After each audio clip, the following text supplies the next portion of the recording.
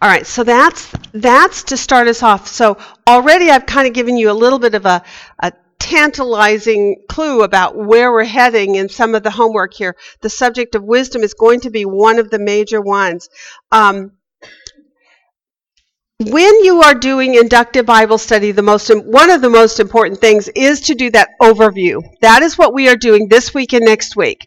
So I actually had a conversation with Kathy yesterday, and she was saying, now, are we supposed to know this and this? Well, exactly how far are we supposed to be going, right? And this is always the hardest part, I think, for people who are first learning to do inductive Bible study, and that is when you're doing overview, understand you're not trying to figure out all of the tidbits on it yet. All you're trying to do is get the bigger picture. Precept in their how-to study book has a chapter on getting the big picture. So getting this overview picture.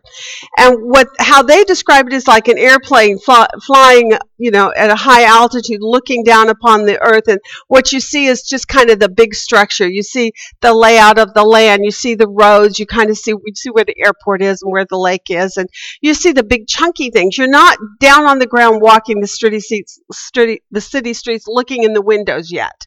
We're going to do that later, right? So for right now, what you're trying to do is stay high and get big picture. Your number one goal, I'll bet you could have already figured this out, was to basically set historical context for the book, right? Tell me what you think the value in having historical context might be. Why do you think knowing historically what's going on when Daniel writes, why is that of value to us? Context is key.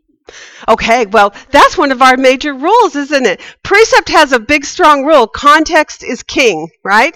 What does that mean, context is king? What does that mean? Explain that to the newcomers. There you go. It rules for interpretation. Now, in a book where we're going to be talking about kings and kingdoms and rulership and decrees and, strong authority and, absolute rule over things, context being king is our big hammer, so to speak. What it's going to do with context is give you one of our plumb lines that helps us so that we don't get out of whack. We talked about that earlier. To come to sound interpretation, you need a plumb line that you can bring your message or the things that you've interpreted up next to it and see whether or not you're in line, right? That you're on target. So the first thing you have to do is come to understand what your context is, and you only can do that by doing an overview. In your overview, you want to stay big. Don't get too detailed yet. So don't get all excited or upset when you're in there and you're like, I want to know what that means. Well, it's not time yet. Okay, not this week, right? So I'm letting you release it so you can go, release it. It's all good. It's going to come later. Okay. Now, context is basically defined by the fact that it's the environment in which something is found, and having an understanding of that environment helps you to understand why the author makes the points that he makes, correct? Okay, so it gives meaning to that word or that thought or that statement. So when you look at Daniel and the events that are taking place with Daniel and his friends, knowing the context into which you're being told this story about them, it's not just about them being trained by this kingdom to come into service for a king. It's why are they there? What happened to bring them there? Why is this significant? What does this have to do about God and our relationship with God as God is pouring this out in the pages of written word for you and I as a sound doctrine that we are to hold fast to? So we need to understand the why behind it. We have to get that proper understanding.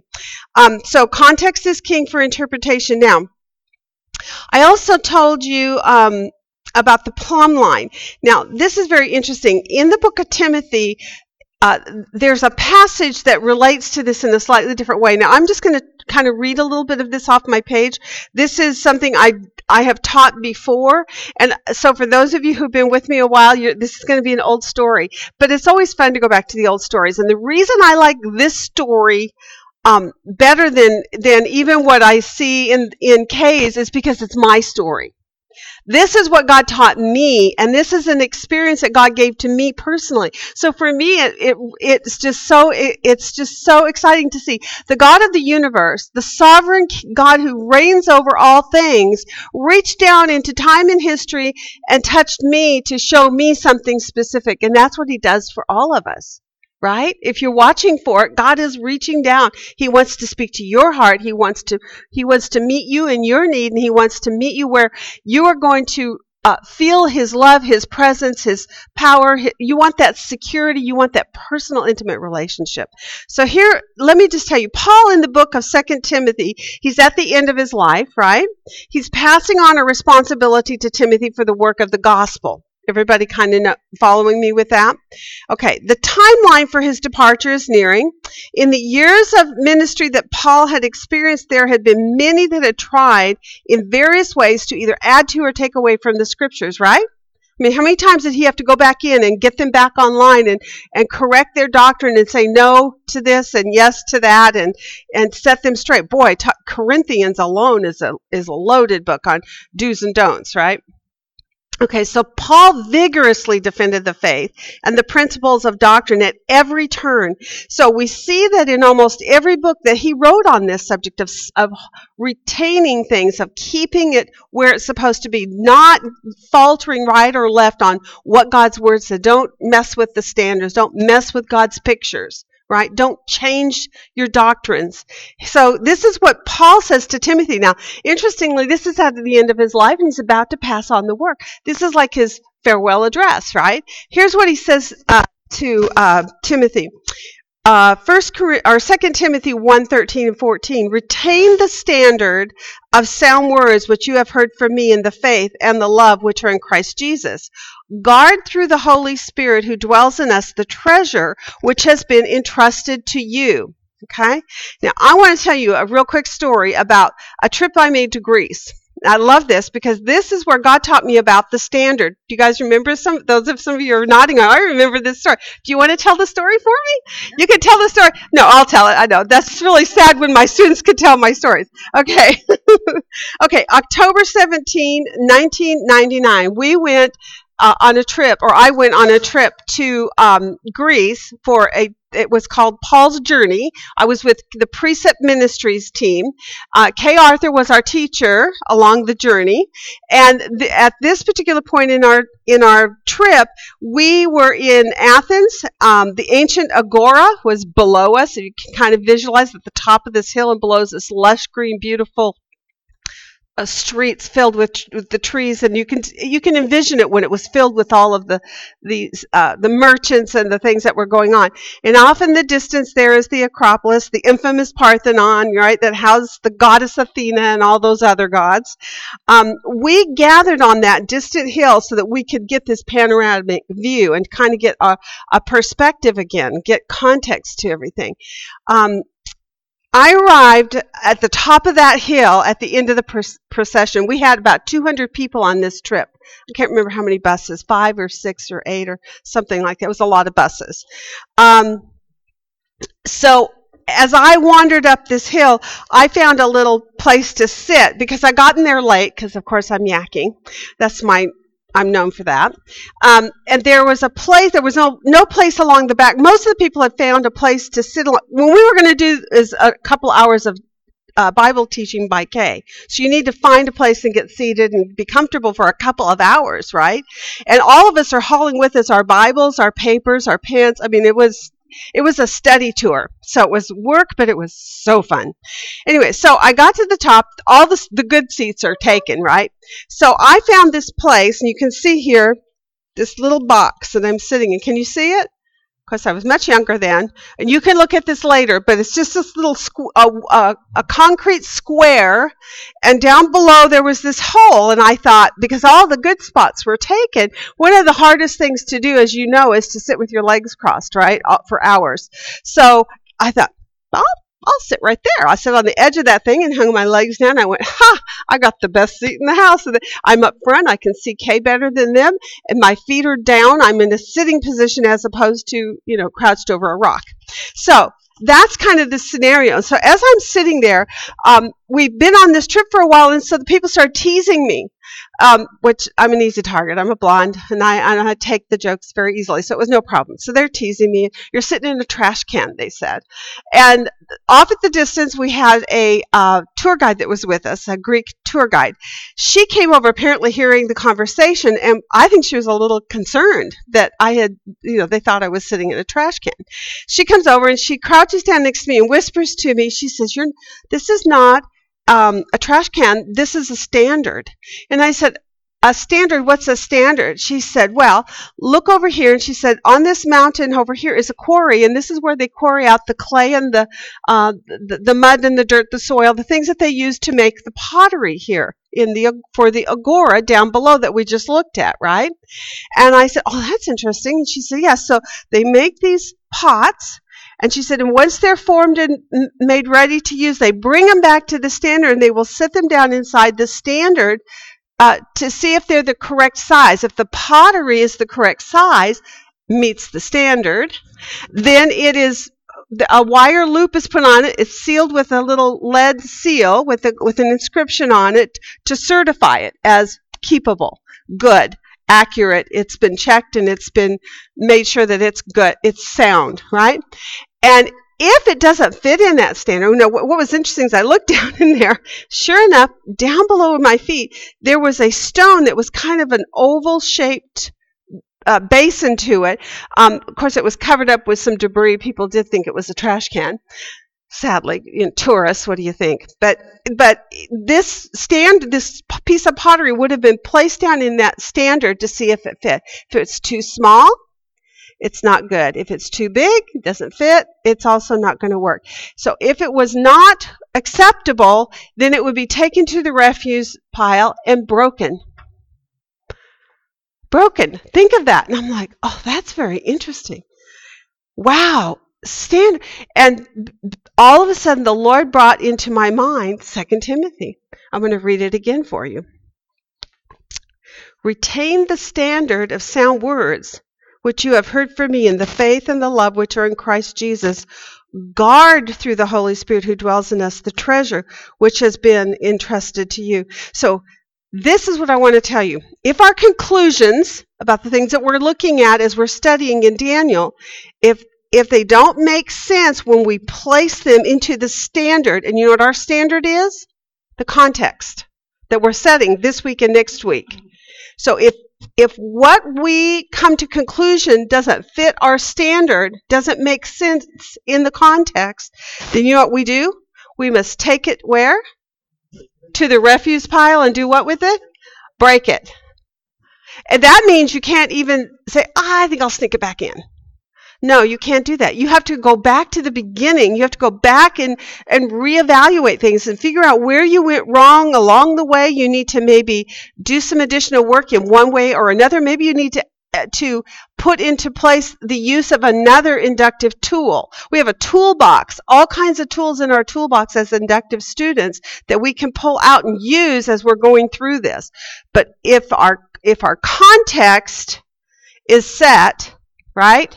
We draw a wrong conclusion, we come back and put it in there, it doesn't fit. We're done with it. We need to break it and put it aside. And you know what? There's so much freedom in that. If you know that's the rules, kind of, then instead of you hanging on to your conclusion and, well, I came to this conclusion and God showed me this. Well, but if it doesn't fit, if it doesn't make sense, then don't try to hang on to something that you know is obviously wrong. Correct? And doesn't that give you freedom? Because now instead of it being yours, what you now have is a tool through the inductive method that helps you come to sound interpretation and it to be something that you can base it off of other than your own emotions, right? Or your own feelings about something, or even a presupposition that you brought in. It's such an amazing method of study when you learn all the tools in it, because you're gonna get to a place where you so rely on that you don't even want to step out until you've made sure it fits the context, All right, so that is kind of my word of exhortation. I took a little bit of our time to do that this morning, but I think it's going to exhort you in understanding the value of week 1 and week 2 and where you're headed. You're headed to create your standard. Boy, your standard had better be right? So we want to get the standard correct, And then once we go back in and use it as our plumb line, and we check to see if our pot fits in that standard, then we're going to be good to go from then on, right? Everybody say, yay! All right. Okay, we're happy on that one. Okay, so now, in order to do that, basically Kay takes you through a process of doing homework each day. Now, you have assignments each day. Each one day's homework is supposed to be approximately an hour. I tend to go longer than that on them. It depends on how fast you are, how slow you are. Sometimes, some people are just quick and they whip right through it. Others of us, like me, are very, very slow and it takes me a little bit longer. So it's just a rule of thumb, but that's the homework plan. Now, what we did in our homework this week on each of those days was she wanted to give us an overview. Now, when you are looking at history and prophecy, which, by the way, did you come to see what your literary style was this week in your homework? It was one of your questions, history and prophecy. And so what we have to do is we have to figure out how to handle historical and prophetic books, right? Mostly what we're seeing in the first part is what? History. So when you are looking at history, how do you think you should handle historical written documents? Literally. When you interpret them, it should be, whatever is said should be just matter of fact. It's like it was here, this is who did it, this is how they did it, this is when they did it, right? Or this is why they did it. You're looking for the questions concerning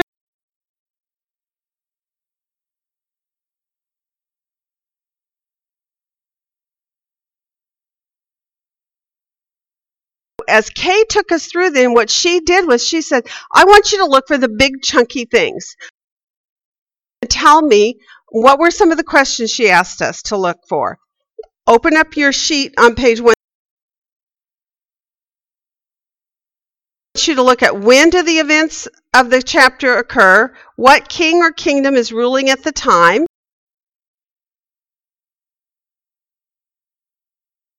So let's pick out the characters first, right? What in general is happening? And then she goes and she makes a little section that applies to those where you're going to come across visions or dreams. And then in the bottom, she says, basically, I want you to conclude what you think this chapter is about. Give it a theme or a title, right? Theme and title mean the same thing. All right, so that was your homework for this week, and that's what we are going to try to cover at like blitz speed this morning, okay? But remember, we're only doing the big picture, so we don't have to go into any of the smaller details concerning each storyline. Okay. All right, so let's start by, we want to develop a timeline. Let's go ahead and get our basic points down about what we observed in each chapter together, so that's kind of going to be our first step, I think. All right, tell me, who are the main characters? Let's start with the who first. Who are the main characters in chapter 1? We have good old Nebi, and I just call him Neb for short, okay, for obvious reasons. Okay, and so that's in 1:1. Now, what I prefer is if when you give me an answer, if you will please give me the street.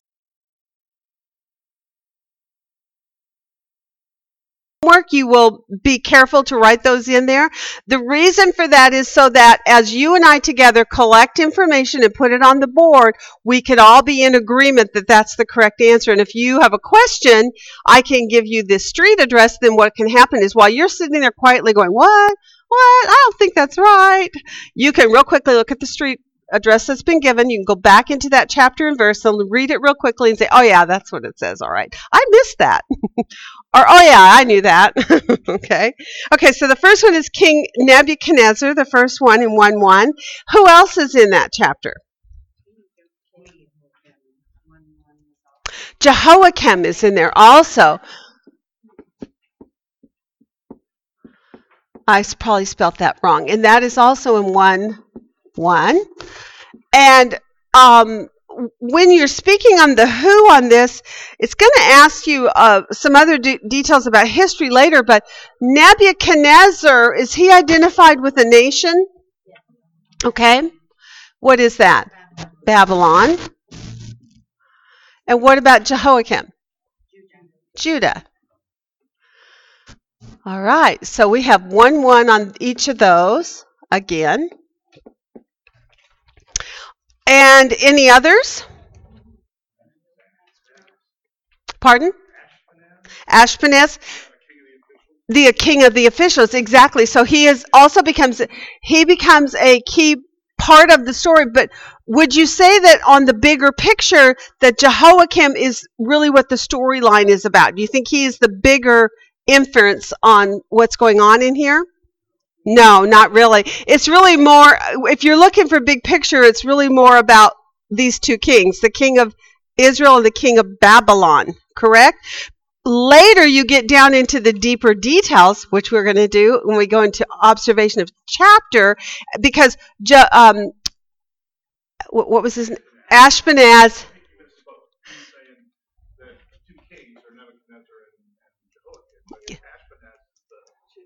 The chief of the officials. And how long does he carry on into this story, and how much time does he take up? Not very much. It's one of the, that's very interesting, because here's what happens is, in the beginning, you're going to pick up a name like that. It's just like, for instance, who else is named in there? Well, of course, God. Yes.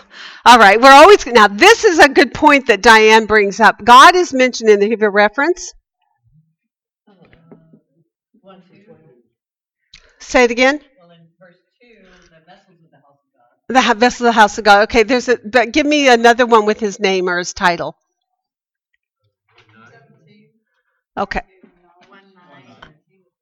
What does 1:9 say? God granted Daniel favor. Okay, let's do that. God granted Daniel favor, 1:9. Okay. Whenever we're in Scripture, obviously, correct?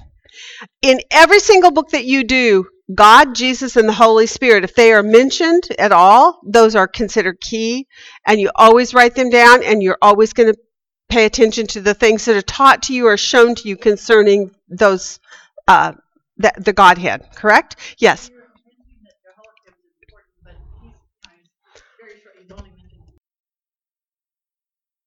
it's setting the timeline of where it falls in history. That's right. It's only because we need to know that We're looking for the historical context right now. We're looking for the bigger picture. We're not going to, today, we're about what's going on in chapter 1. It's a lot of really good stuff in there, like what? What are some of the things that are going on in there? Israel has been taken into captivity because of their idolatry. Yeah, now in the storyline. they're looking for the Yeah, they did take the vessels. That's bigger picture. That is historical marker. Yes, and they start to train them, right? And there's this Jehoiakim or Ash. I keep forgetting his name, Ash, because I didn't focus on him this week. Ashpenaz is the one who was in charge of these young men for their training, and so in the storyline, who proposes a test? Daniel does. So what we're going to see then is Daniel comes up in this, and also who else? His 3 friends, right? Thank you. Azra had Shadrach, Meshach, and Abednego, right? Okay, so what happens is once we get into the details, we're going to go into the details of that storyline of what happens once they get into this captivity.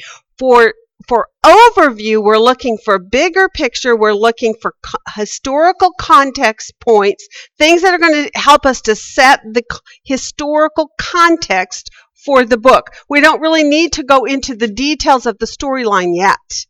Now, when we do lesson 3, we're going to go back to chapter 1. I'm going to say, who are the key people and what's going on with him? And he's going to come up, and that's when we're going to pay attention to him, and we're going to work out all the details on how he's important. So this is a very good point that you brought. What is your name? I'm sorry. I can't see it from here. James. Okay. And so, James, this is a really good point that you bring it up, actually, because what it helps me to do as a teacher is to show you the distinction between overview and detail work. In overview, you're looking for historical context points. You're looking to see the bigger picture. When in history did this happen? What was going on in history that caused these young men to be taken in and to go through the things that they're going to go through in chapter 1, right? So you're trying to say bigger picture. Yes. In the third year of King Jehoiakim. There you go. I love that. Okay, so the when is going to be the 3rd year of Jehoiakim. I found it on my page this time, so I got it better. And he was the king of Judah. Wow. Do you think that gives you insight about historical context? Right. Because it's telling you basically where on a timeline are you going to put the dot, right? So if we are looking at this, we can actually go over here and start to say in chapter 1, we are looking at something that has happened to Israel, right? To Judah. And what happened to them because of who? What force? Who? God allowed it to Nebuchadnezzar. So if we're looking at a timeline and we're trying to put a timeline in place so we can mark it on a calendar, so to speak, we're going to say, okay, it's about a time frame when Israel goes into its captivity, right? So we see that in this case, he says, hold on, let me get my other sheet. Because I made a really simple list. We're going to try to develop a little bit of a timeline. My timeline that I'm going to do with you this morning takes what Kay did, and I'm going to magnify just the information that pertains to what we looked at this week. So this chart that you all looked at and were supposed to color code and kind of mark as you went along in that, I think it was day 5, correct? What I'm doing now is saying, okay, that's too much information for what we want to know right now. One of the things about Inductive Bible says it does get detailed. And you will little by little add all the layers, but it's almost information overkill sometimes. So we want to streamline it, bring it down to the simplest format that we can in the beginning. Start with that. Once we get that in our head, we can build on it, right? And then, by halfway through the study, we'll be going back to this, going, yeah, I know it. Yep. Right now, we're looking at, and our eyes are crossing, correct? Right? Okay, but if we do this is going to make it much more simple. So the first thing, what we saw in verse 1 about the historical setting then, in chapter 1, what happened to Jerusalem? It was besieged. By who? By Babylon, right. And that's in verse 1, correct? And in verse 2, what do we learn about Judah? What happened to the king of Judah? That's right. He was given into the hand of Nebuchadnezzar, or the king of Babylon, right? In 1:2. This is already starting to make a historical context be more clear to us by just looking for those points that give us historical placement, right, on a timeline. Because what we've done is we've weeded out all the other extra information. There's other stuff in there that's really good, and we'll dig it all out, and we'll go back to it when we do our detailed information in chapter 1. But for right now, we're looking for big picture. All right, so those are the first 2 points. What else did we learn about the when? Any others? Well, Daniel continued in Babylon until the first year of Cyrus, the king of Persia. Oh, yeah, that was really cool. So at the end of it, it says that Daniel continued. And the empress says under Babylon, right? And in the king. Or under the King Nebuchadnezzar. I like to use my little crown because that's really helpful for me visually. So he continued under that king until who?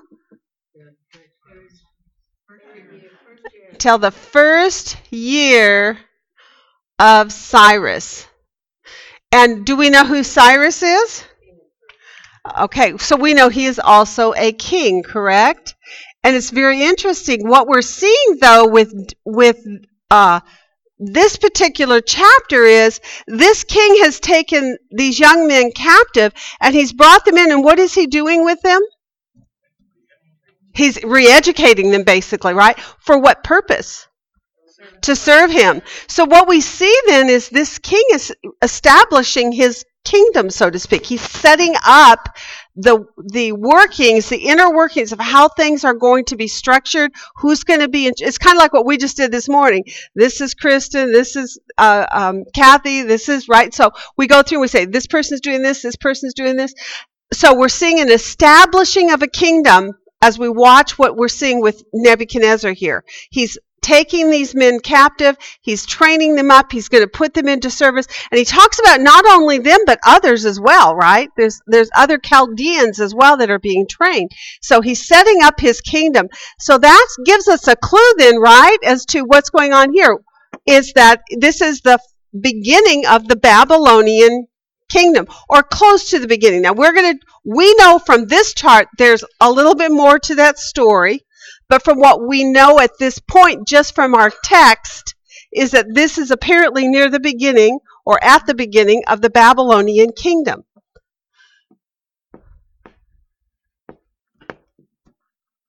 That info on Daniel is verse 21. And what does it say there? That's about. Oh, yeah, 121.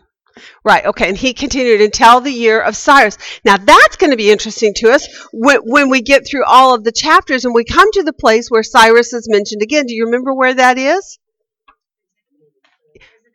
Well, no, but where in our Daniel book did Cyrus's name come up again?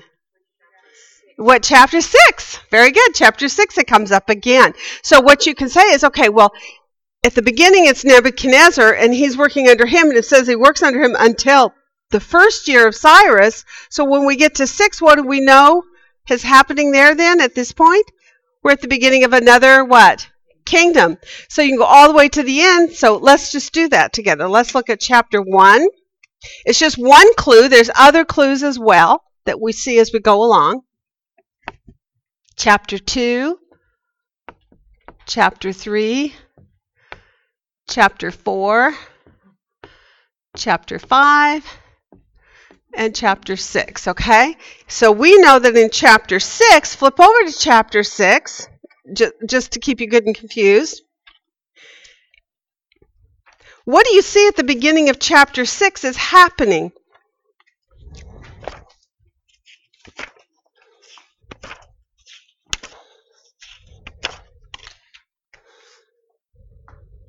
What's happening in those first verses of chapter 6?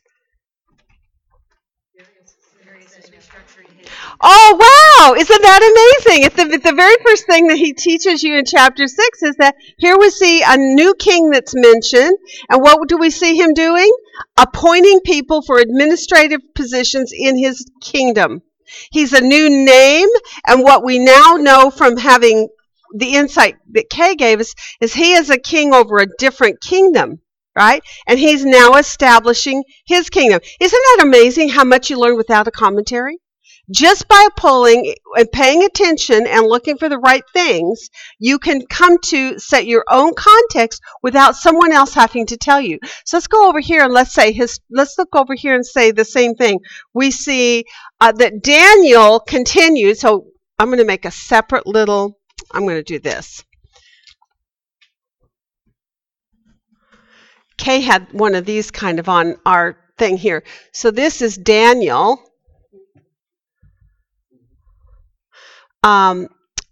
In service to the king until first year of Cyrus. So you can know, therefore, that we see Daniel begins here at the beginning. He comes all the way down here. And so Daniel in service until first year of Cyrus. But that's a really bad pen. 1, 21. I'm going to put that reference there so that you know where I got that point from. And all that's going to do is help us to connect now a timeline. And now what we know is we're going to plug in chapter 2, 3, 4, and 5 and find out, do they fit within the confines of that timeline, or are they outside of that timeline, okay? So now we can go back to chapter 1.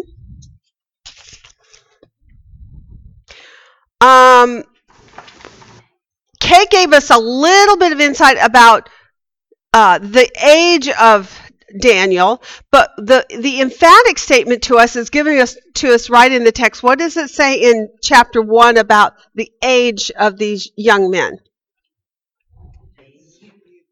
They're youths. So they're young. That's really all we know. So what we do know, though, is culturally, what would young be? A young man would be of what age? We have one in our midst, yes, Joseph. This is a young man who's not a child anymore. He's not a full-grown adult yet, but he's a young man. Think of that. Can you imagine being Daniel at the age of Joseph, going into the scenario that he has gone into and what we've looked at this week, and doing what he did?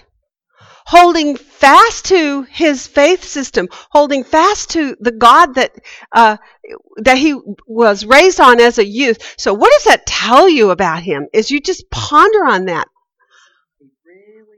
Somebody taught him well, and he was real receptive to it, wasn't he? I mean, honestly, we have youths at the age of 14. They can walk away from God. They can refuse to believe what's being taught to them.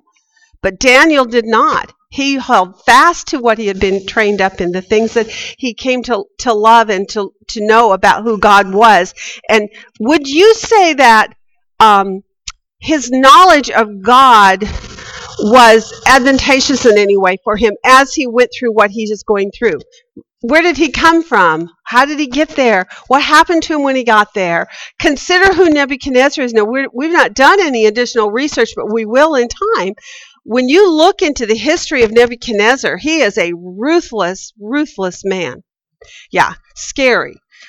So if you consider how precarious maybe he felt in that moment, being ripped from his home, from his family, from everything that was familiar to him, put into a foreign culture, into a foreign nation, off of his land, away from everything that was familiar to him, and he had to stand on his own 2 feet.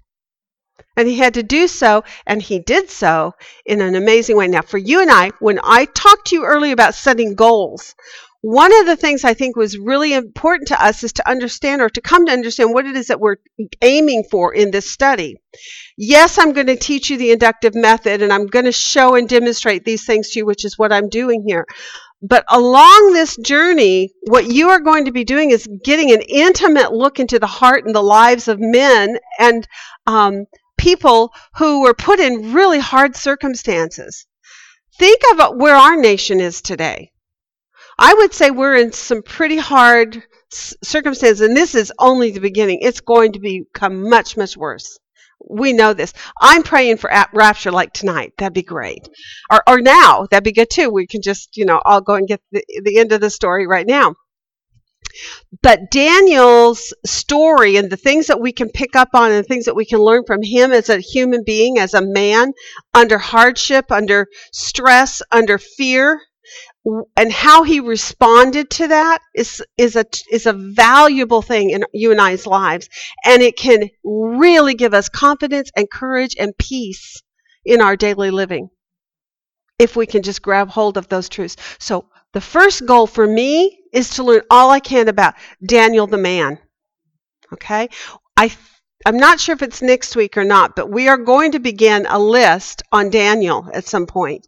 And you are going to be asked to pay close attention to the things that you're seeing about his character and about how he responds to the world that he's basically enduring in and living in. And he does more than just endure. He really abounds in it. As a matter of fact, there's a couple of times, we'll look at them later, where we see him prospering. He's not just hanging on for all he's got and boo-hooing through the whole thing. He is walking in the power and the might of God. He is giving God all the glory. I mean, what we're going to be learning about him is going to be so powerfully motivating for every one of us, I think. Okay? All right, so that's Daniel. Daniel, under that, so who are given to us? The wind. Now, this wind begins to establish our timeline for us. Now, what are the main events? Look at the what? Because this is going to help you basically give your first chapter a title. And what's going to happen by looking at your titles, not so much just the first one you do, but by the time you've titled all 12 chapters, you're going to be able to begin to see a really big picture of exactly what the author's goal is in his writing to us, why he's writing. We are attempting to get there.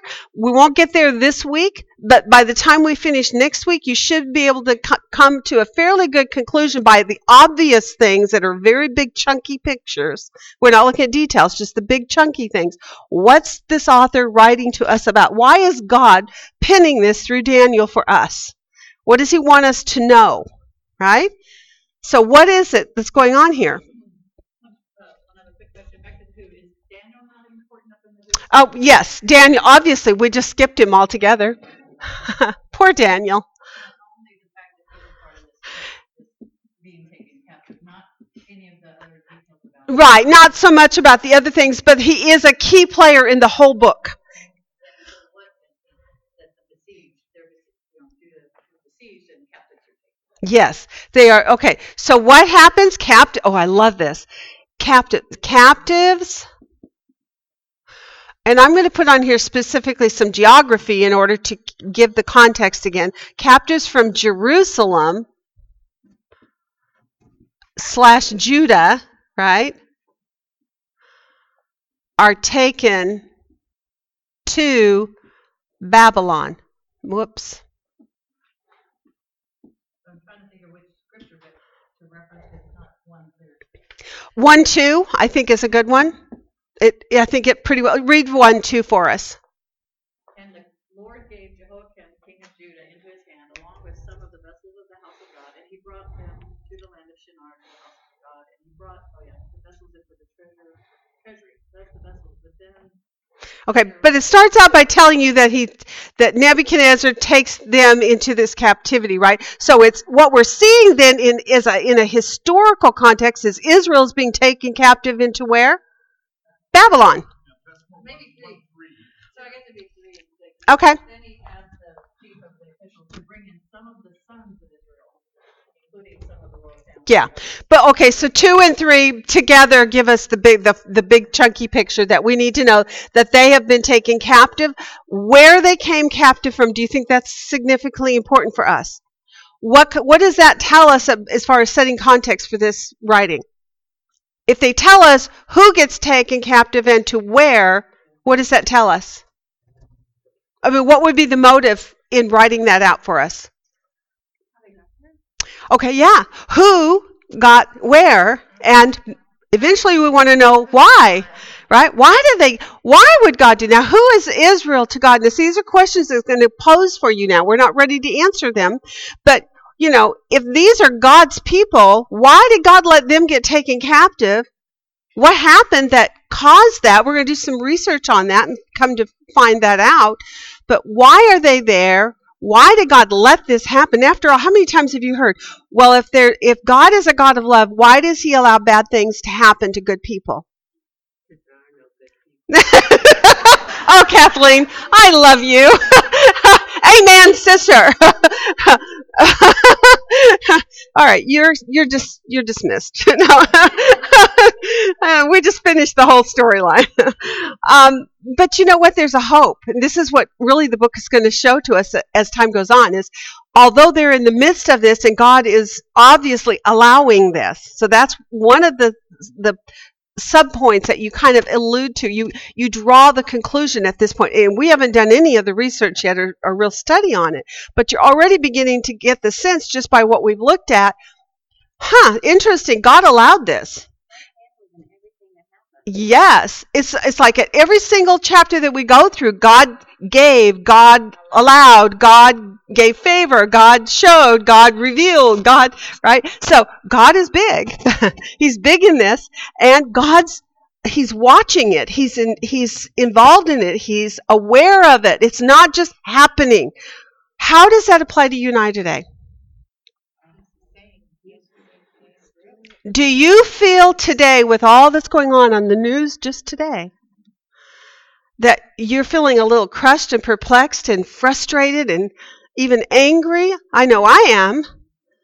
And yet, when I stop and I regress from the craziness of the world and I go back to this kind of a subject and I think, who is it that is God Almighty who reigns in the heavens, who is watching, who is allowing certain things to happen? What does that do for your heart, for a person who loves God and trusts Him? Wow, peace, big time. All of a sudden, the anger and the frustration and the fear of what might happen tomorrow, right?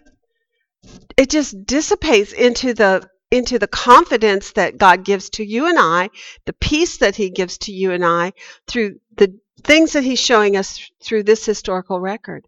And we are just barely scratching it. Isn't that exciting? Okay, so we see that what happens is these are captives from Jerusalem. They're taken into Babylon. So what we now know about this is not necessarily the beginning of the Babylonian kingdom, but this is the beginning of Jewish captivity, right? By Babylon. Well, okay, Judah. Judah's captivity by Babylon. Thank you. That's better. Okay. All right. So now we have what's going on, big picture. What else did we have? God gives them into their hand. Captives from Jerusalem. I'm going to put on there. God gives them. Judah into Babylon's hand.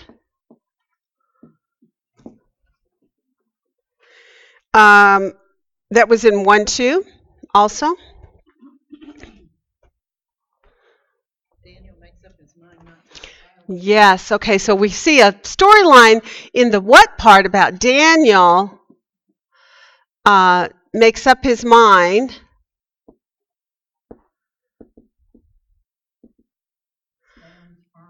not to defile himself.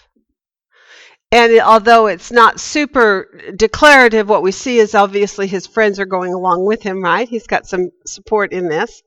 Okay, 1:8. All right. Now, and there's a lot more detail to that. But that's kind of basically the big picture, right? We don't need to go into a lot more details. Now, if you want a title, and this is the interesting thing about Precept, when you are going through in an overview, you do begin by making titles for each of your chapters. But let me tell you, they are rough draft, okay? Always use a pencil when you're writing these in, because you will probably change them before it's all over, okay? You will either cut words out or add more words, or it'll get rearranged in some form or fashion. But your first blush through, how would you title chapter 1? And I don't have room to write it up here, so I'm just going to take y'all's words here.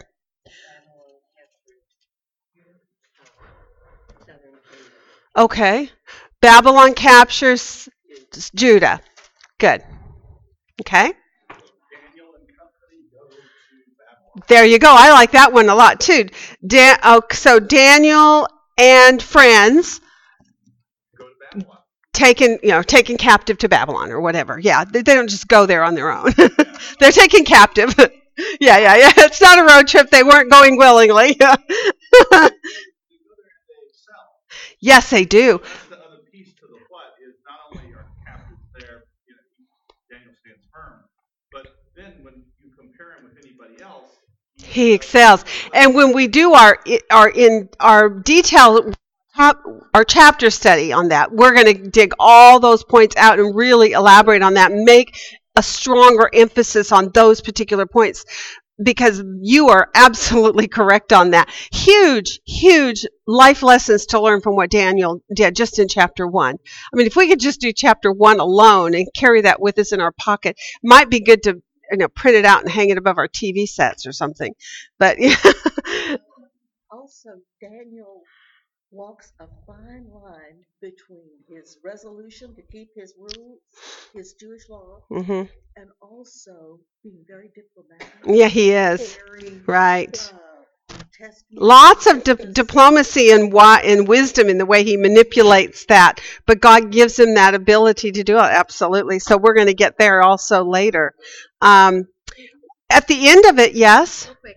So theme is not like a literary theme. We're not looking for that. You just want like a overview. Basically, it's a title. Different than what- I know. You know what? The terminology that she uses the word theme. Theme means title. What is the major message in it? Now, when you're looking at a book that's history is more about people, places, and events, correct? That's the major thing. So your title should have something to do with the people, places, and the events that took place, right? So however you titled it, as long as it sort of culminates everything that you see going on in chapter 1, it's going to be close enough. And then when we get into chapter 1 and do our detailed observations in chapter 1, you will actually bring that title down to a tighter, more accurate understanding, because by then you'll have dug out all the characteristics you wanted to learn about Daniel, all the things that you're learning about God. Right now we're looking at context. That's all we're looking at. We're not into the meat yet. All right. But we do see in verse 19 a major thing in the conclusion of it, actually right at the very close of the chapter. What does it say?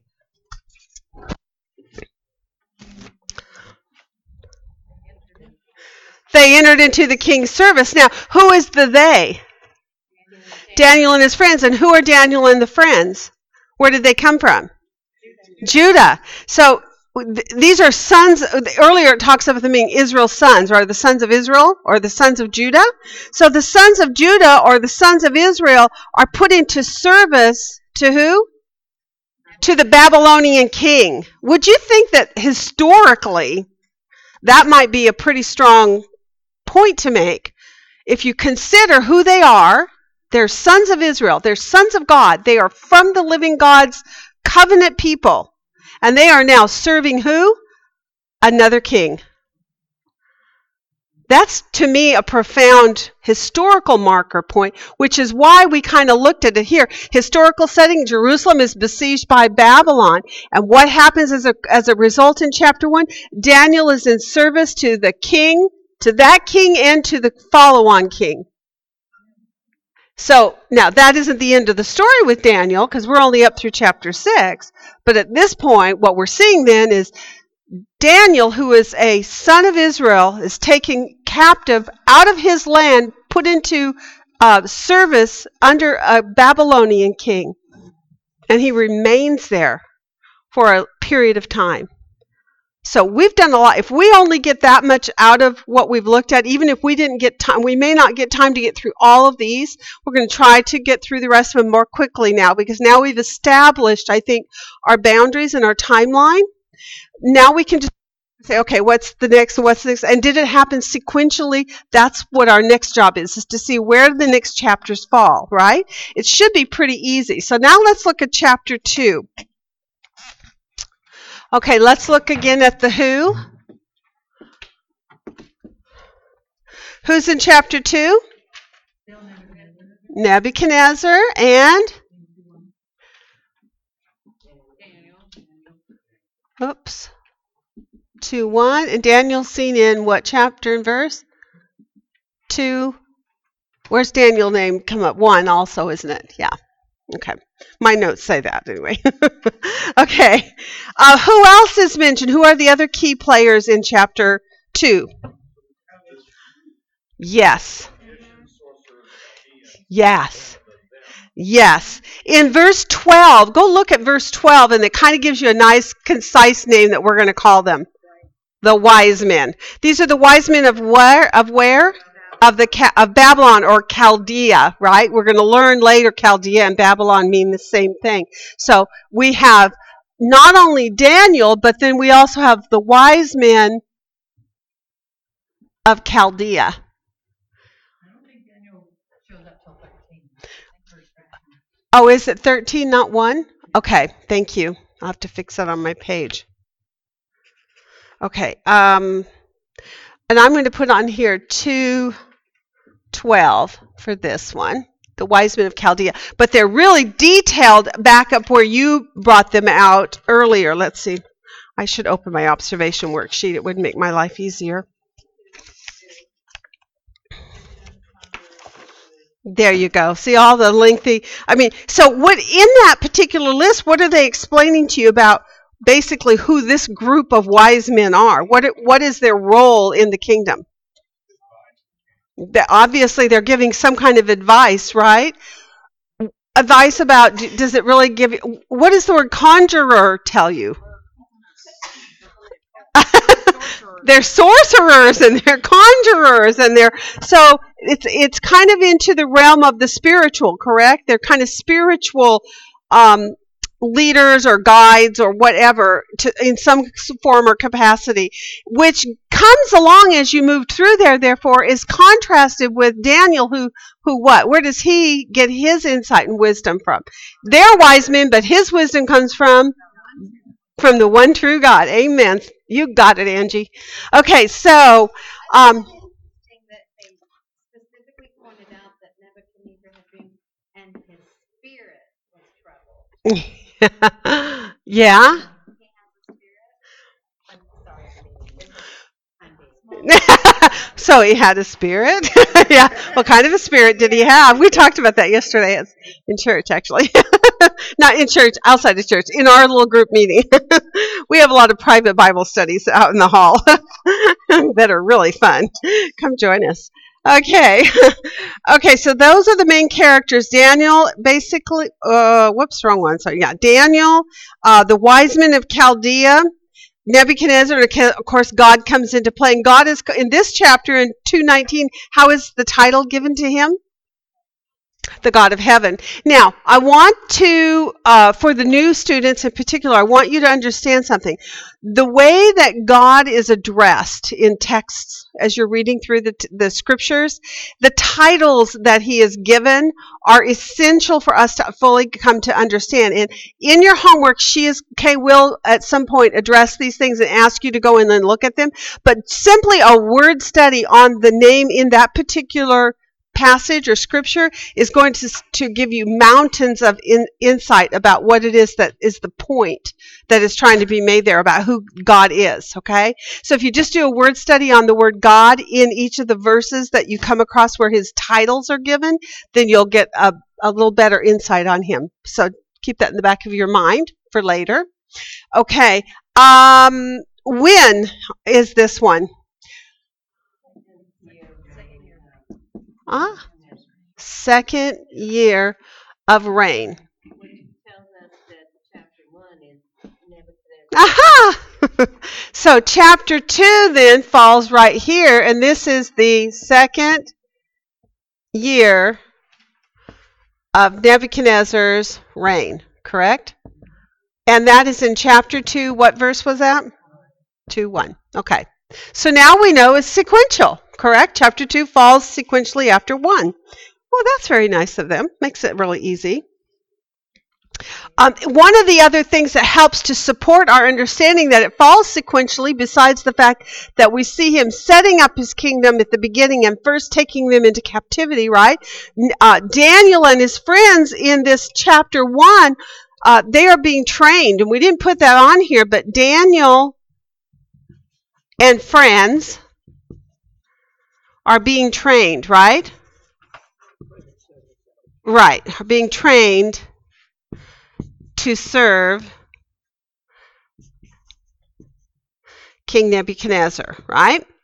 Okay, so Okay, you're still gonna do the attachment to the email that kind of does all this. You mean you want your cheat sheets? Yes, I will do. Yeah. Yeah. Of course it's not. No, no, no. Absolutely. I know they're freaking out. Now this timeline will not be in the things that go out. Just my chart, okay? Because this is all done by hand. I do it by hand, just like you guys would. It's on a piece of paper with my colored pencils. It's nothing fancy, and I don't do it on the computer. So and yeah, sure, Chris. There you go. Okay, okay, all right. So in chapter 1, it says at the end of the days which the king had Determined. And how long had he determined? 3 years. Okay, this is what we're going to do. And so it was 3 years training, right? What verse was that in? In chapter 1. 118. Okay. Just so you know that, Daniel and his friends are being trained to serve the king. It's 3 years of training. But in chapter 2, where do we see Daniel?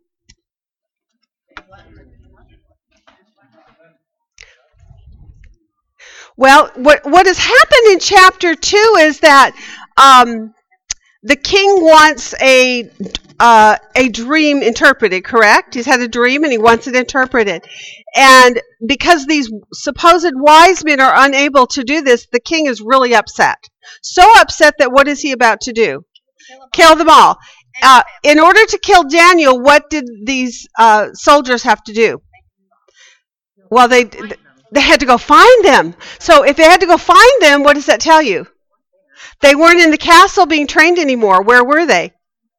Out in the service of the king. See, it's a conclusion thought that you draw once you realize what they've taken, the little pieces of information they give you. Is that Annette? It's on your training record. So in verse 18, it says at the end of the appointed time, but to know the number of years in the first life. They were to be educated for 3 years. Right, yes. Okay, thank you. Okay, so 1:5. All right, so 3 years, and at 1:18 they were at the end of it, correct? So what we see is that by the time we close chapter 1, they've come to the end of their 3 years training. They were selected to serve the king. So we know that's done. When we get to chapter 2 now, what we see then is in verse 2, verses 12 and 13. Someone read that. So you go from verse 1, chapter 1, verse 5, then you go to 2, 12, and 13. Yes. Because of this, the king became indignant and very furious and gave orders to destroy all the wise men of Babylon. So the decree went forth that all the wise men should be slain, and they looked for Daniel and his friends to kill them. Okay. Yes, there you go. It sure does. And so that goes to show you that Daniel's little test and the way that he very strategically works his way around not having to defile himself. I mean, he's really taking a lot of risk in it, right? And really trusting God in it. Okay. First year, the second year, and then it's training for 3 years. That doesn't add up. Yeah. Okay. Can I guess that one? Okay. Yes. What I came to when I Okay. read this Good. is that first chapter, yes, Daniel makes it through his 30 years. This just gives you like a little backup because it said in his second year he started having this dream. He still had to have all the wise men coming to him, and he's telling them, "You tell me the dream first, and then tell me the interpretation. That's how I know." And then we can't do that, okay? Bring in the next people. He had to have lots of wise men all over his big kingdom, and he's waiting for them all. And my suspicion is maybe they didn't go to Daniel because he would have just graduated the program, so to speak. Let's bring in the ones with experience. I know he did.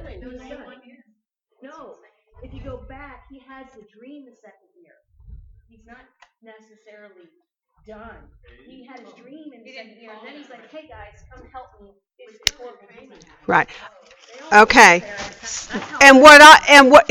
Here's what I want to say. What Christine just did was very good. However, we're not there yet. We will all get there by our inductive work once we get into chapter 1 and 2 and 3, right?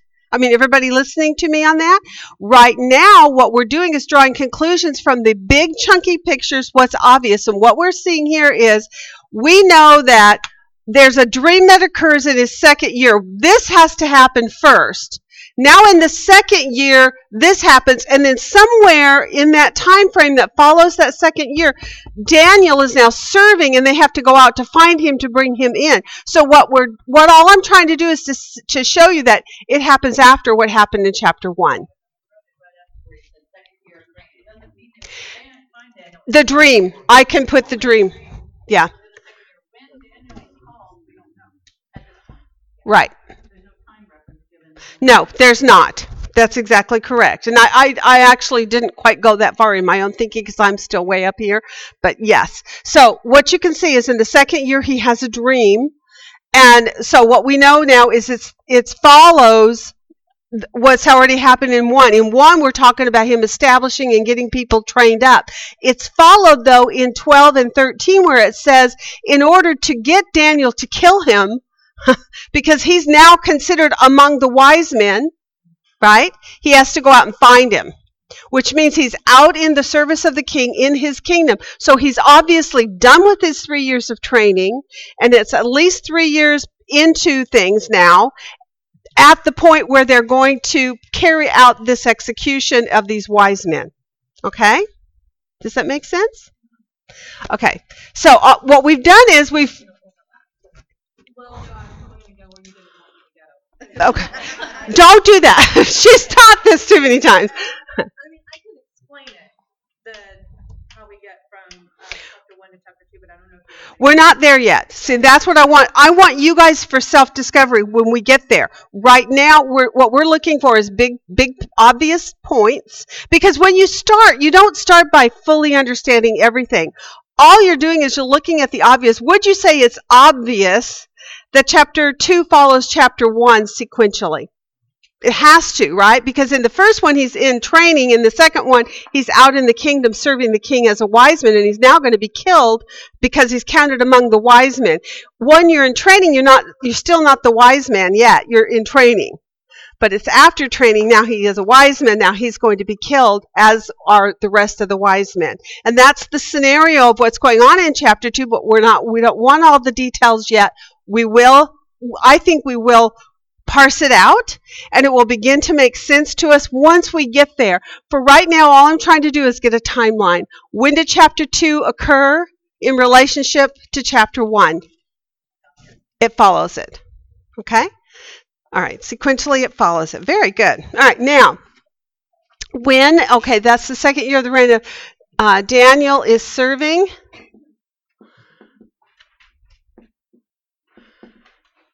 As a wise man, and that was in 1, 12, and 13, or 2, rather, 12 and 13. Okay. Now, there's a vision in this one, correct? What's the vision? I'm not going to write this down, but what was the vision? It was a statue dream. We don't want to know any of the details about it yet. We just want to know he had a dream, right? We see that the king cannot interpret it. He wants someone to explain it to him, right? He says that he doesn't even fully remember all of it, but he obviously remembers enough of it that if somebody were to repeat it back to him, he'd go, oh yeah, that's what I saw, right? So he's wanting them to say, not only are you going to tell me what I dreamed, but you're going to interpret what I dreamed. And in a way, it's a test for them. It's to say, are you really wise men? Do you really have powers, right, to do this? Yeah, or are you a great big sham artist, right? Exactly. Okay, so the result is what happens then? The contest occurs, correct? What's the contest in 2? What's being competitive in 2?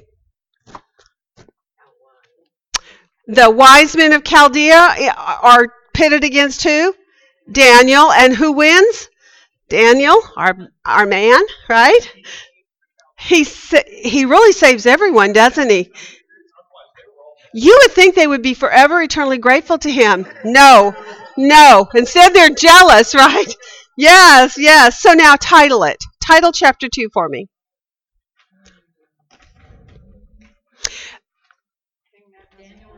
Okay, King Nebuchadnezzar has a dream. That's a good one. I like that. I like that one too. God reveals The king's dream to Daniel. I like that one. That's a really good chunky. All it has to do is help you understand what's in that chapter. If Nebuchadnezzar has a statue dream is all you need to know what's going on in that chapter, that's a good title, right? The less wordy, the better, generally. You want to make it big enough that it's a trigger reminder for you as to what's going on in there. And later you can clean it up and add more details if you want to, right? For your final title. So for right now, just that Nebuchadnezzar has a dream, or Daniel interprets the dream. That's good. All right, chapter 3.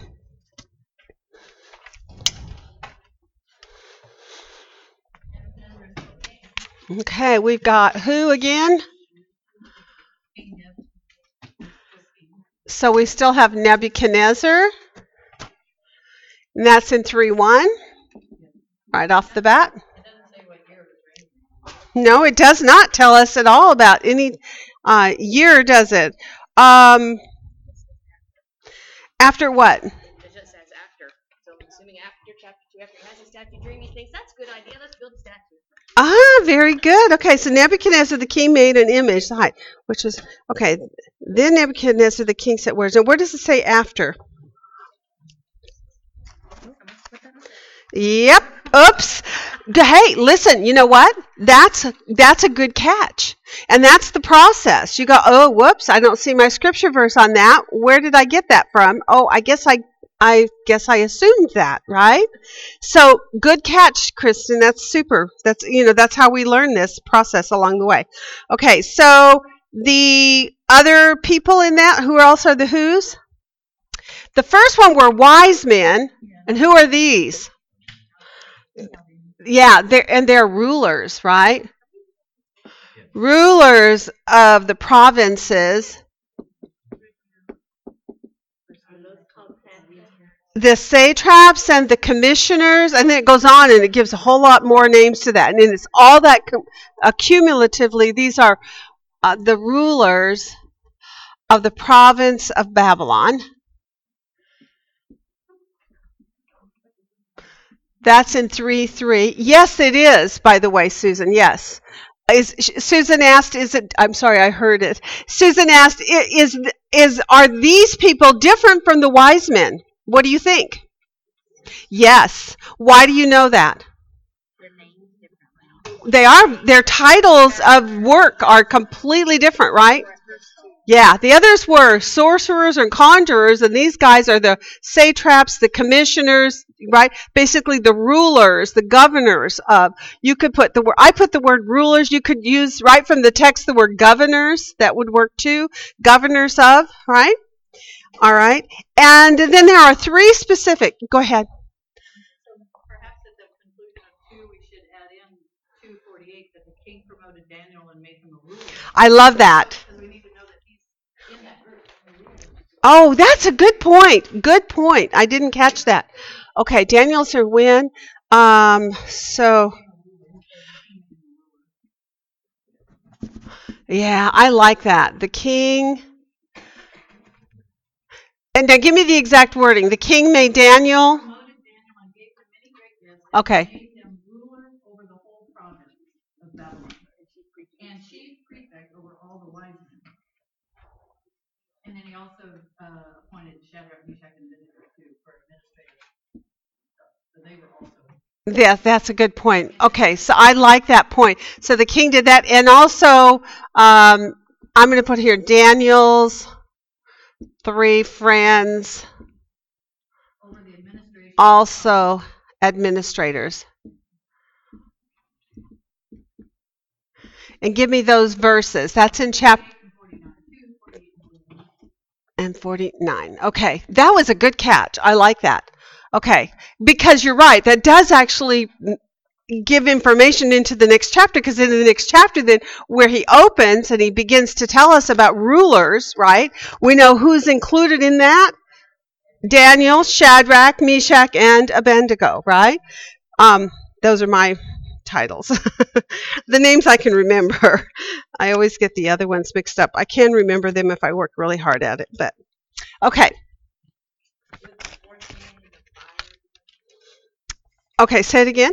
The fourth man and Yes, we could. It's a little more of a detail, but what we know about the fourth man in the fire is it's either God or of God or something along those lines. And since God is always a key person, you could definitely legitimately say that's a key player. So we'll just put fourth man in the fire. Although it doesn't become as it, and that's in 3, what verse? The fourth man in the fire? Thank you. Rescued her. Hallelujah. You've been rescued too today. How about that? Okay. All right. So chapter 3 is about Nebuchadnezzar, the rulers of the province of Babylon. And then also who? Those 3 men of Judah. Is how I'm titling it because I don't want to write out all their names. But technically you would want to write out Shadrach, Meshach, and Abednego. And that's in chapter 3, verse 12.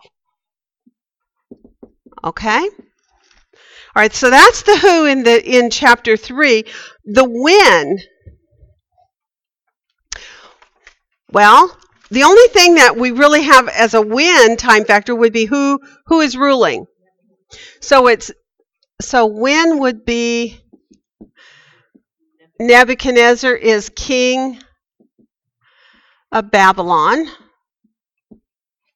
Or he's king, at least it says, right? 3:1. And in verse 12, because it specifically mentions that there are certain Jews who you've appointed over administration, Shadrach, Meshach, and Abednego, it has to be after Very good. So, yes. So, because he says when would be 3 men of Judah. The certain Jews that you have appointed over administration. Yeah. Okay, so what we've got here is we see then chapter 3 follows in the sequential order. And so we're traveling in the right direction by simply sequential pieces of information that you're just picking up and pulling out. And it's kind of a bit of work, isn't it? I mean, you do have to really slow down and look for, it's so tempting to get down into the weeds when you're doing overview, but if you can make yourself stay up in the bigger picture, what she's doing there by pulling out, these have been designated to be administrators, and now it says over here they are administrators. They've been appointed these administrators. Then you now know it's sequential. And I was wondering if in verse 4 it says that they commanded all peoples, nations, and men of every language. So was he then ruled? Was that after the last siege? I mean, I don't know when it doesn't give a date, but the herald proclaimed to all peoples and nations and men of every language. Okay, so what does that, well, actually, what does that clue tell you about the Babylonian kingdom? It's a world kingdom. It's not a what do you call it? A geographically confined area, but it's a much wider area. So this is how we know it's a world kingdom, right? So that's a good clue that it's a world kingdom. When Babylon. with history, shouldn't it be chronological? It should. But I can tell you this, anytime you start adding in prophecy, which we're going to start seeing, we already see a vision here, but when prophecy starts get throwing in, sometimes things get mixed up, and you have to look for the order of things by the clues that are given to you so that you stay in the correct order of things. Right, but that's not, then you're dealing with prophecy and not the story. That's right. But when we get into some of the other chapters ahead, chapter 7, 8, 9, 10, 7 in particular, and so forth, there's going to be more events that we're going to look at and we're going to go, well, where are these? Are these things in chapter 7 occurring in here? No. Prophetic. That's right. So that's different. It's going to be different. Right. But the purpose for what we're doing right now is to show you where we are right now in these first 6 chapters in the timeline. That's all we're doing. We're wanting to make sure you see where we're at right now. When you did again the who's in chapter 1, and you mentioned about God, we need to point out God, but is that, I think that we need to leave aside It really can be. on the But for the sake of people who can't stand to not talk about God right up front, which I totally get because we are all about God. I mean, we're absolutely, he's our hero, right? He's our guy. But so I'm putting him up there because he's always considered king when it comes to. chapter, we need to say, because there's a key part of where God comes in this chapter. Right. But anytime God is mentioned in the text, you do mark him as a key word. And we will, when we go back and do chapter by chapter, our detail, our chapter observations, when you do that, you're going to dig into all the God qualities that you need to learn, right? But for right now, today, for historical context setting, no. Because God is... Yeah, yeah. But just the fact that he's there, it doesn't hurt to mention him in this for now. But yeah, that's why when she said the 4th man in the fire, yeah, we can add him. But is he essential to understanding the historical context today? No. Okay. But the king ends up concluding and saying the God of Shadrach, Meshach, and Abednego is the true God. That's exactly. So when it comes to titling, it might make a significant difference for you. But so yeah. And remember, these tools that we're using, they're really flexible. They're not hard and fast. There's really no right and wrong. And if you listen, when I did my markings this week, you know how you're supposed to go in and just look at the big things. But I can tell you, I did more work than I should have. But there's no law. Nobody's going to come and arrest you and take you off to precept prison if you do too much, right? Now, if you do too little, it's going to hurt you. But if you do too much, it will just mean you'll have extra information the rest of us won't have, which means you'll have to probably bite your tongue during our discussion time until we're ready for that information. And we also know that, I know a whole lot more than what we're talking about here. Jennifer, too, who is a precept teacher and has done this before, we could explain the whole book right now in 5 minutes probably. God wins, just so you know. Yeah.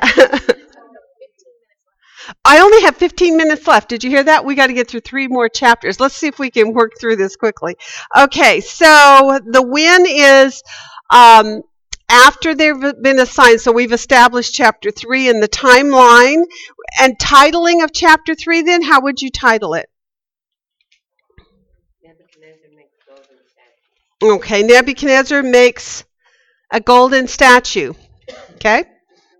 Shadrach, Meshach, and Abednego, they tossed in the furnace. They are. There you go. And that's the other side of the story. What's the end of it is Shadrach, Meshach, and Abednego are cast into the fire, right? Okay. I had a British friend when we were living overseas when we did this particular study the first time, and she titled this chapter, "Burn, Baby, Burn." She had the funniest she had a lot of humor in her personality. I always think of her every time I see Shadrach. Burn, baby, burn. All right. Chapter 4. Next one. Big picture. Written by Nebuchadnezzar. Nebuchadnezzar and Daniel are the who's. And Daniel. All right.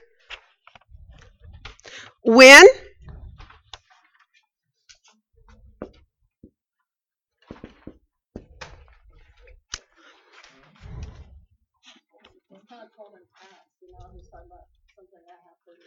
Well, verse 4 kind of gives us an indication that what kind of things have maybe already taken place. This is kind of like the David story where David gets in trouble with Bathsheba because what is he doing at that point in his life? He's not going to war and he's not going to work. He's lounging around, right? So here we have Nebuchadnezzar in chapter 4, verse 4. And what does he say he's doing? He's at ease in his house, right? And, flourishing in my palace, right? Brought up that there was all these languages, and so his kingdom is expansive because of verse 1.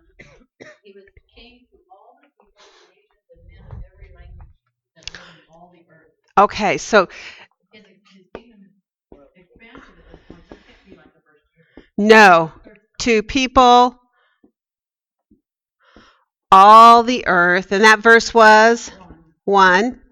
Okay, and then it says he is flourishing. Oh, I gotta know how to spell flourishing. F-L-O-U-R-I-S. Flourishing and at ease in his palace. So that gives you a clue as to when also. That's in 4:4, right? So time has gone on.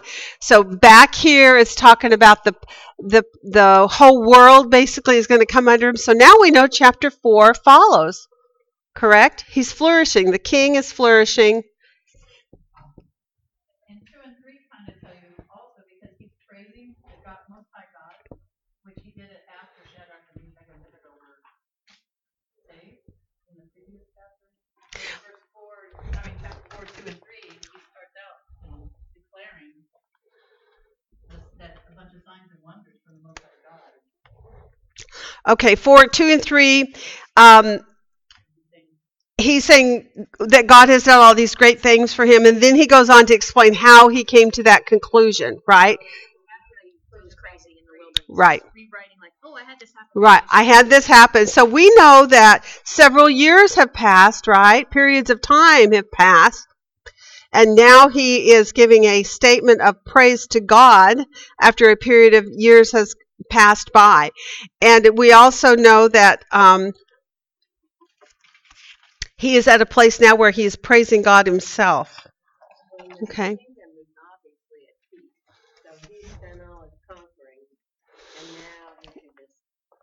Right. Okay, so he's flourishing, he's at ease, he's in the palace. It is written as an account after the 7 periods of time.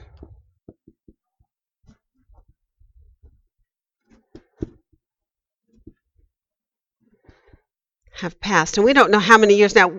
Let me see if I can. So 16 tells us about that.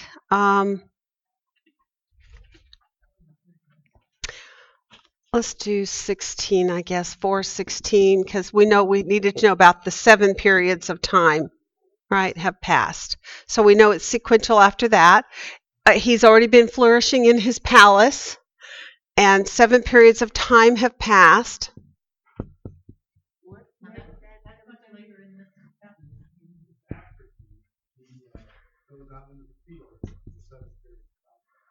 Right, but what he's doing is giving us an account of what happened afterwards, right? He starts it, he says, to the kings and the people of the nation, it seems good to me to declare the signs and the wonders what God has done for me, how great his signs are. And he says, so, I, Nebuchadnezzar, was at ease in my palace. So now he backs up and he tells the story of what's already happened. Does that make sense to you? Are you following that? Okay. He couldn't have written the account before it happened. Because he's at the end of it and he's praising God for what God did, even in spite of the fact that he spent 7 periods of time in the wilderness in madness. Now he's writing after that has already occurred and saying, this is what God did for me and this is how he got me there. Okay? Yeah, past, exactly. So good catch. Excellent. All right. So 7. Okay. What does it say in 29? Oh, yeah, there's also that. 12 months, okay, 12 months after Daniel warned him.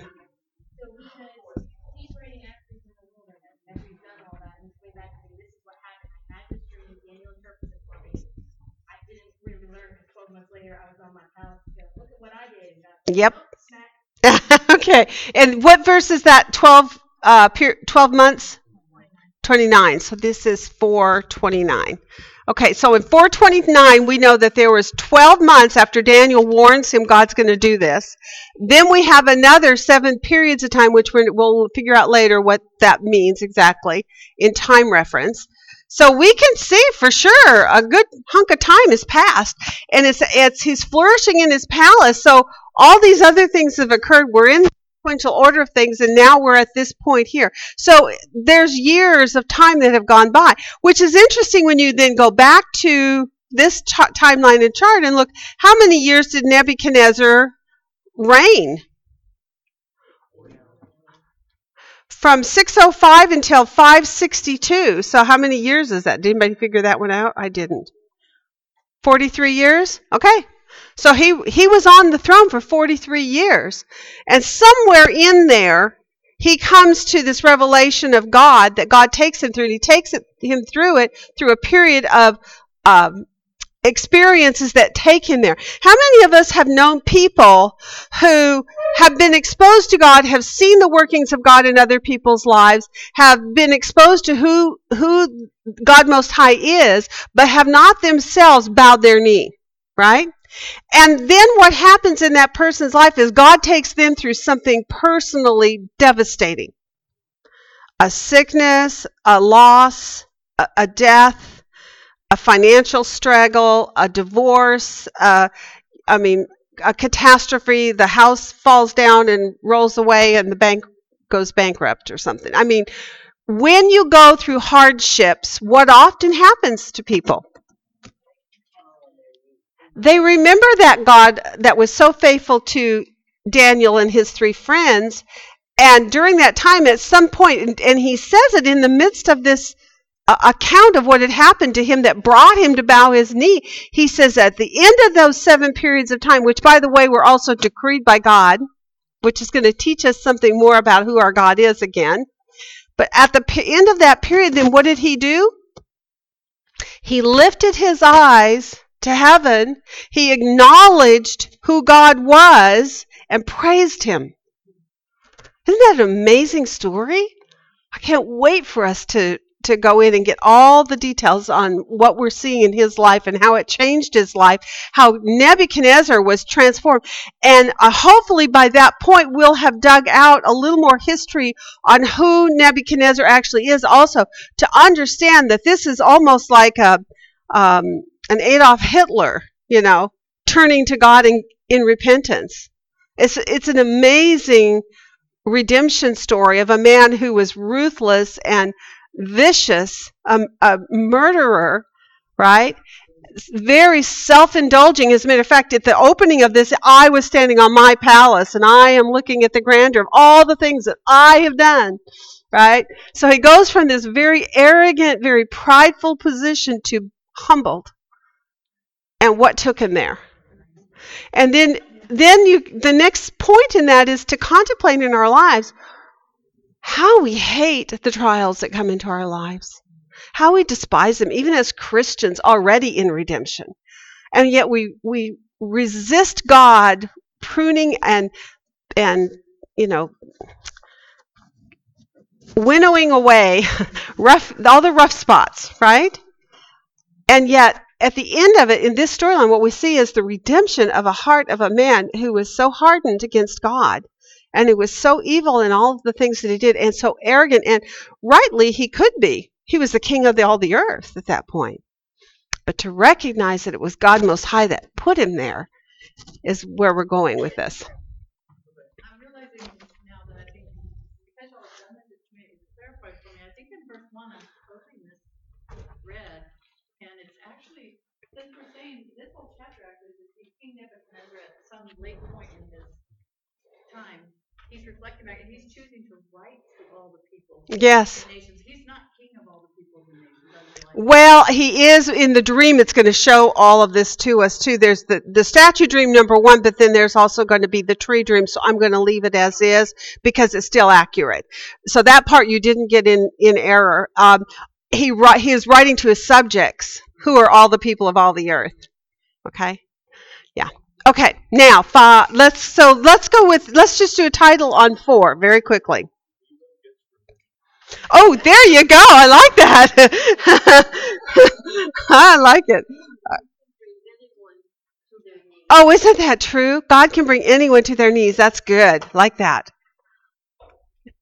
What was the dream of in 4? A tree.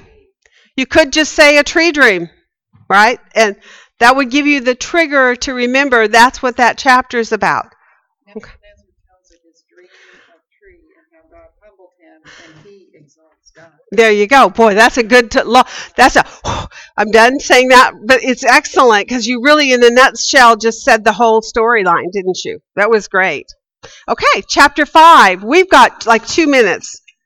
1 minute for 5 and 1 for 6. Sorry, guys. And it's okay, but listen, what we have done here this morning is you are seeing the pattern that we're doing here. I'm showing you what you need to do now for next week because you've experienced what we're looking for rather than you trying to guess what we're trying to get you to. Sometimes the homework assignments are a little, the instructions are a little bit too vague for you if you've not experienced doing inductive work before. The process of learning this, it is a process and it takes time. I'm telling you, it took me about 11 years to figure this system out where now I understand what I'm going for. What do I do when I'm in a history book? What do I do when I'm in a prophecy writing? What do I do when I'm in a letter, right? The epistles. I now know how to handle each literary form, and I also know all the tools. I'm familiar with all of them. So if one isn't working for me, I go, oh, I wonder if I did this, if that would help clarify. And I know what tool to go dig out of my box and utilize. So you're going to be learning that. So this week's lesson for us is for me to teach you the pattern of what we're doing in overview. When we get into chapter observations, I will take you to the next step and show you next what you're going to be doing. Okay? You have to do an overview because why? It's context, and context helps you retain the standard of sound doctrine.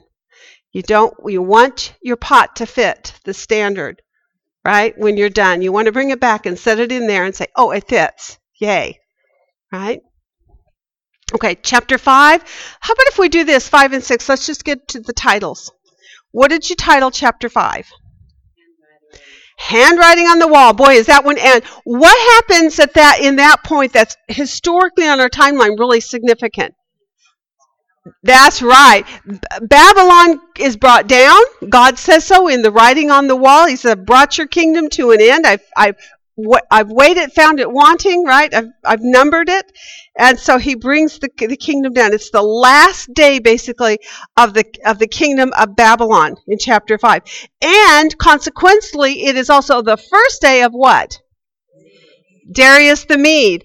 And in chapter 6, it goes on to show us that Darius the Mede is not alone. Who else is in that kingdom? Cyrus, who is a Persian. So it's the Medo-Persian Empire that rises up at this point at the end of chapter 5 and then chapter 6. So what you see here on this timeline is we go at the end of chapter 5, we now go to the Medo-Persian Empire or kingdom, right? I should use the same word. Kingdom.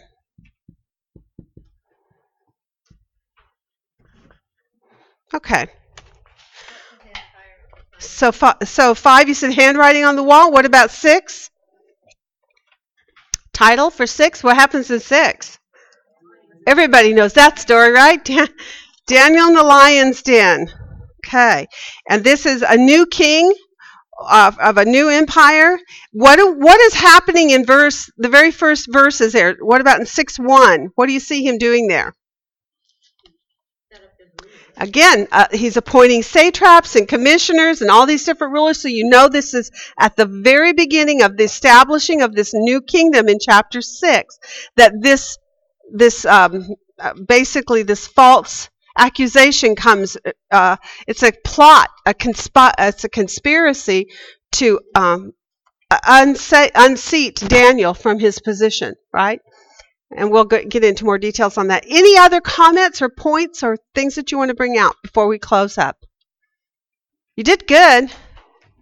Do you feel okay about it? Anybody have any hesitation? Now listen, I'm on call 24/7. I have a text. I am a late night owl person, so you can text me into the middle of the night. I may not answer early in the morning, but but I'm up all night.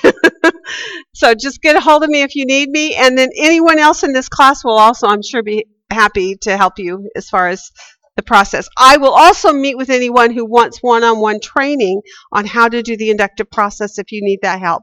I'm very happy to take you through those steps. Okay? All right. Thank you, guys, and I will see you next week.